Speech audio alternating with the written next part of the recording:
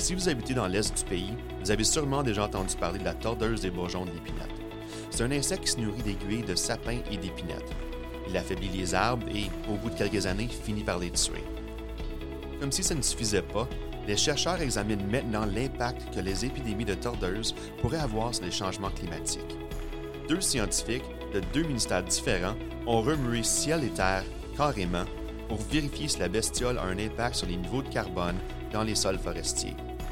Au menu aujourd'hui, insectes meurtriers, collaboration scientifique et riche plateau de fromage.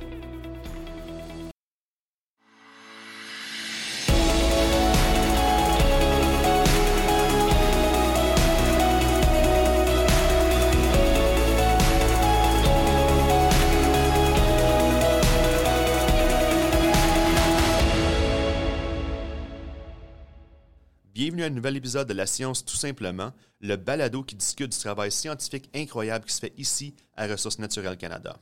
Je suis votre animateur, Joël Hull. La tordeuse des bourgeons de l'épinette est un insecte indigène au Canada. Elle passe l'hiver sous forme de minuscules larves hibernant dans les fissures et les crevasses des branches des arbres.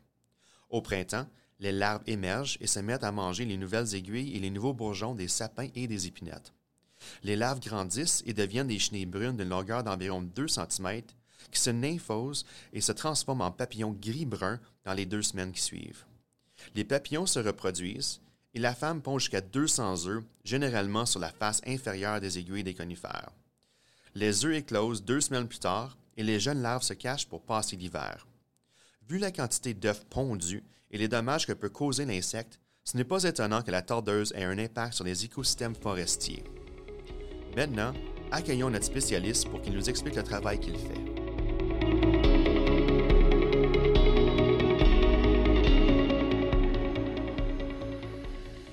Notre invité aujourd'hui est Louis-Pierre Comeau, chercheur scientifique avec Agriculture et Agroalimentaire Canada. Louis-Pierre, merci d'être avec nous aujourd'hui. Ça fait plaisir d'être ici. Est-ce que tu peux commencer par nous expliquer le type de travail que tu fais? Moi, je suis un chercheur en topographie du paysage et le carbone dans les sols à Agriculture et Agri-Food Canada. Ma spécialité, c'est dans les balances de sol organic matter, de matière organique du sol, puis le carbone dans le sol. Puis je me dédie aussi à quantifier les différentes pools de matière organique dans le sol. OK. Et puis tu es situé à Fredericton, c'est bien ça? Je suis au Centre de recherche d'agriculture et Agri-Food Canada à Fredericton, oui. OK. Alors, toi, tu collabores avec un de nos scientifiques ici à Ressources naturelles Canada. Est-ce que tu peux nous expliquer un petit peu c'est quoi les détails de votre collaboration? Je collabore dans le projet de Michael Stachny sur la tordeuse du bourgeon de l'épinette, qui est un insecte du groupe de Chrysostenura, qui mange les petites épines de l'épinette puis qui fait des dommages pour les forêts d'épinettes puis de fur. Et puis, est-ce que tu peux nous expliquer un petit peu plus sur la tordeuse? La tordeuse, c'est un insecte qui a commencé à faire des ravages, à ce qu'on sait, il y a un petit peu plus que 200 ans. Puis chaque environ 30 ans, il y a des booms de tordeuses d'épinettes qui font des ravages puis qui tuent un gros nombre d'arbres. C'est pas tous les arbres qui meurent quand il y a un boom de tordeuses, mais ça cause des dommages dans la forêt et des dommages économiques pour les compagnies forestières qui font de la coupe. OK, puis ça, c'est la tordeuse se trouve plus ou moins à l'est du pays, c'est ça? De Québec jusqu'en la maritime, c'est ça? Il y a différentes espèces qui sont à travers le Canada ou à travers l'espèce de l'Amérique du Nord, mais les forêts de l'Est de l'Amérique du Nord sont particulièrement touchées. OK. Est-ce que tu peux nous parler du travail que tu as fait avec Michael? Mon travail à moi, c'est de me spécialiser dans l'effet de la tordeuse du bourgeon de l'épinette sur la dynamique du carbone du sol puis la dynamique de la matière organique dans le sol. Quand la tordeuse elle affecte les forêts, il y a plus de petites épines, puis les déchets produits par la chenille qui tombent à terre, qui font un extra influx au début du ravage sur le sol, un extra influx de matière organique. Mais à long terme, la forêt, comme elle n'est pas dans une bonne santé, il y a probablement une perte de matière organique dans le sol. Donc, ma spécialité, là, qu'est-ce qui est en charge, ce que je suis en charge dans ce projet-là, c'est d'évaluer l'effet de la tordeuse du bourgeon de l'épinette sur la matière organique du sol à moyen puis long terme, à court, moyen et long terme. OK. Et alors, ce que tu essaies d'établir vraiment, c'est un lien entre les dommages de la tordeuse et puis indirectement au changement climatique, c'est ça? Oui, et vice-versa, oui. Quand on fait des inventaires à un niveau national des émissions d'effets de serre, c'est important de savoir ce qu'on appelle en anglais les emission factors de différents produits de management, des différentes forêts ou des différents écosystèmes. Donc, il faut savoir si on contrôle la tordeuse en appliquant du BTK ou d'autres, ou si on la contrôle pas, ça va être quoi le résultat sur la balance de carbone dans l'écosystème, puis spécifiquement dans le sol pour moi. Et ma spécialité, c'est pas juste le total de carbone qui est affecté dans le sol par la tordeuse, mais les différents pools de matière organique qui vont être affectés. La matière organique qui tourne vite, qui est vite perdue, mais vite regagnée, puis aussi la matière organique qui est plus stable puis qui reste là plus longtemps dans le sol, qui est ce qu'on appelle en anglais recalcitrant. Donc, qu'est-ce qu'on veut, c'est l'effet de la tordeuse directement sur l'influx de carbone, mais aussi indirectement, comme il y a moins de couverture forestière, ou il y a moins d'épines pour bloquer les rayons du sol. Les rayons du sol où ce que la tordeuse elle affecte, ils arrivent directement sur le sol, donc ils réchauffent plus la surface du sol, qui peut avoir un effet aussi pour l'accélération de la décomposition de la matière organique, dû à une accélération des microbes dans le sol, parce que ça devient plus chaud. Est-ce que vous êtes rendu au point où est-ce que vous avez des résultats, ou est-ce que vous êtes encore dans le stade d'amasser l'information?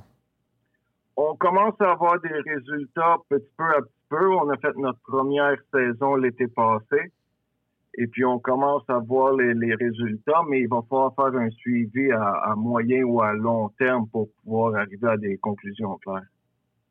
Est-ce que tu peux nous donner un aperçu de qu'est-ce que c'est ton travail, disons, dans, comment on dit, in the field, quand que tu vas et puis tu vas sur le terrain et puis tu captes l'information. Comment ça fonctionne? Est-ce que vous travaillez, toi et Michael, ensemble? Est-ce que tu peux nous élaborer là-dessus? Quand on va sur le terrain, dans les forêts, on est toujours des grosses équipes entre 12 et 15. Normalement, les équipes sont divisées plus ou moins en 3 groupes. Les groupes qui viennent avec les professeurs de l'Université de Nouveau-Brunswick. Les groupes qui sont avec Michael puis Ressources naturelles Canada. Puis les groupes qui sont avec moi spécialisés dans le carbone du sol. Quoiqu'une fois sur le terrain, tout le monde aide tout le monde.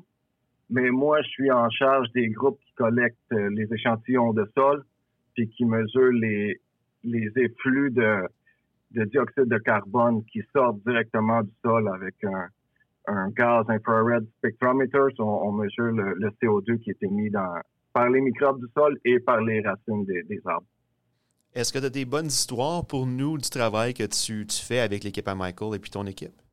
Oh, il y a toujours plein d'histoires à raconter. Chaque sortie est tout le temps une aventure avec des crevaisons, des routes qu'on reste coincés. Mais l'aventure qui se reproduit tout le temps, c'est quand on est sur l'heure du lunch puis on échange le fromage, on fait des dégustations de fromage parce qu'on travaille au Québec puis dans la Gaspésie puis au Québec ils produisent des bons fromages. Donc les gens d'ici du Nouveau-Brunswick sont tout le temps heureux de goûter au fromage du Québec à l'heure du lunch. Donc tout le monde achète au village, dans les villages où on est, différentes sortes de fromages. Et on fait des dégustations de fromage. Il n'y a pas de vin, par exemple. On n'a pas le droit de boire d'alcool. C'était pour ma prochaine question, ça. Oh, c'est quand même pas si pire, finalement, travailler sur le terrain. Moi, je pensais que c'est plus tough que ça. Mais s'il y a des dégustations de fromage, c'est pas si pire. Il faut qu'il y ait des dégustations. Il faut qu'il y ait des bons côtés parce que c'est difficile. Les étudiants, ils trouvent ça difficile avec... Des fois, les journées, la quantité de moustiques sont incroyables. Puis il fait chaud. Puis il faut travailler fort. Il faut marcher longtemps dans la bouette. Puis c'est très demandant. Donc, l'heure de la dégustation du fromage, c'est apprécié, puis on se le mérite. Oui, c'est ça. Vous méritez votre fromage. Ben, merci beaucoup, Louis-Pierre, d'avoir pris le temps de jaser avec nous. Ça fait plaisir.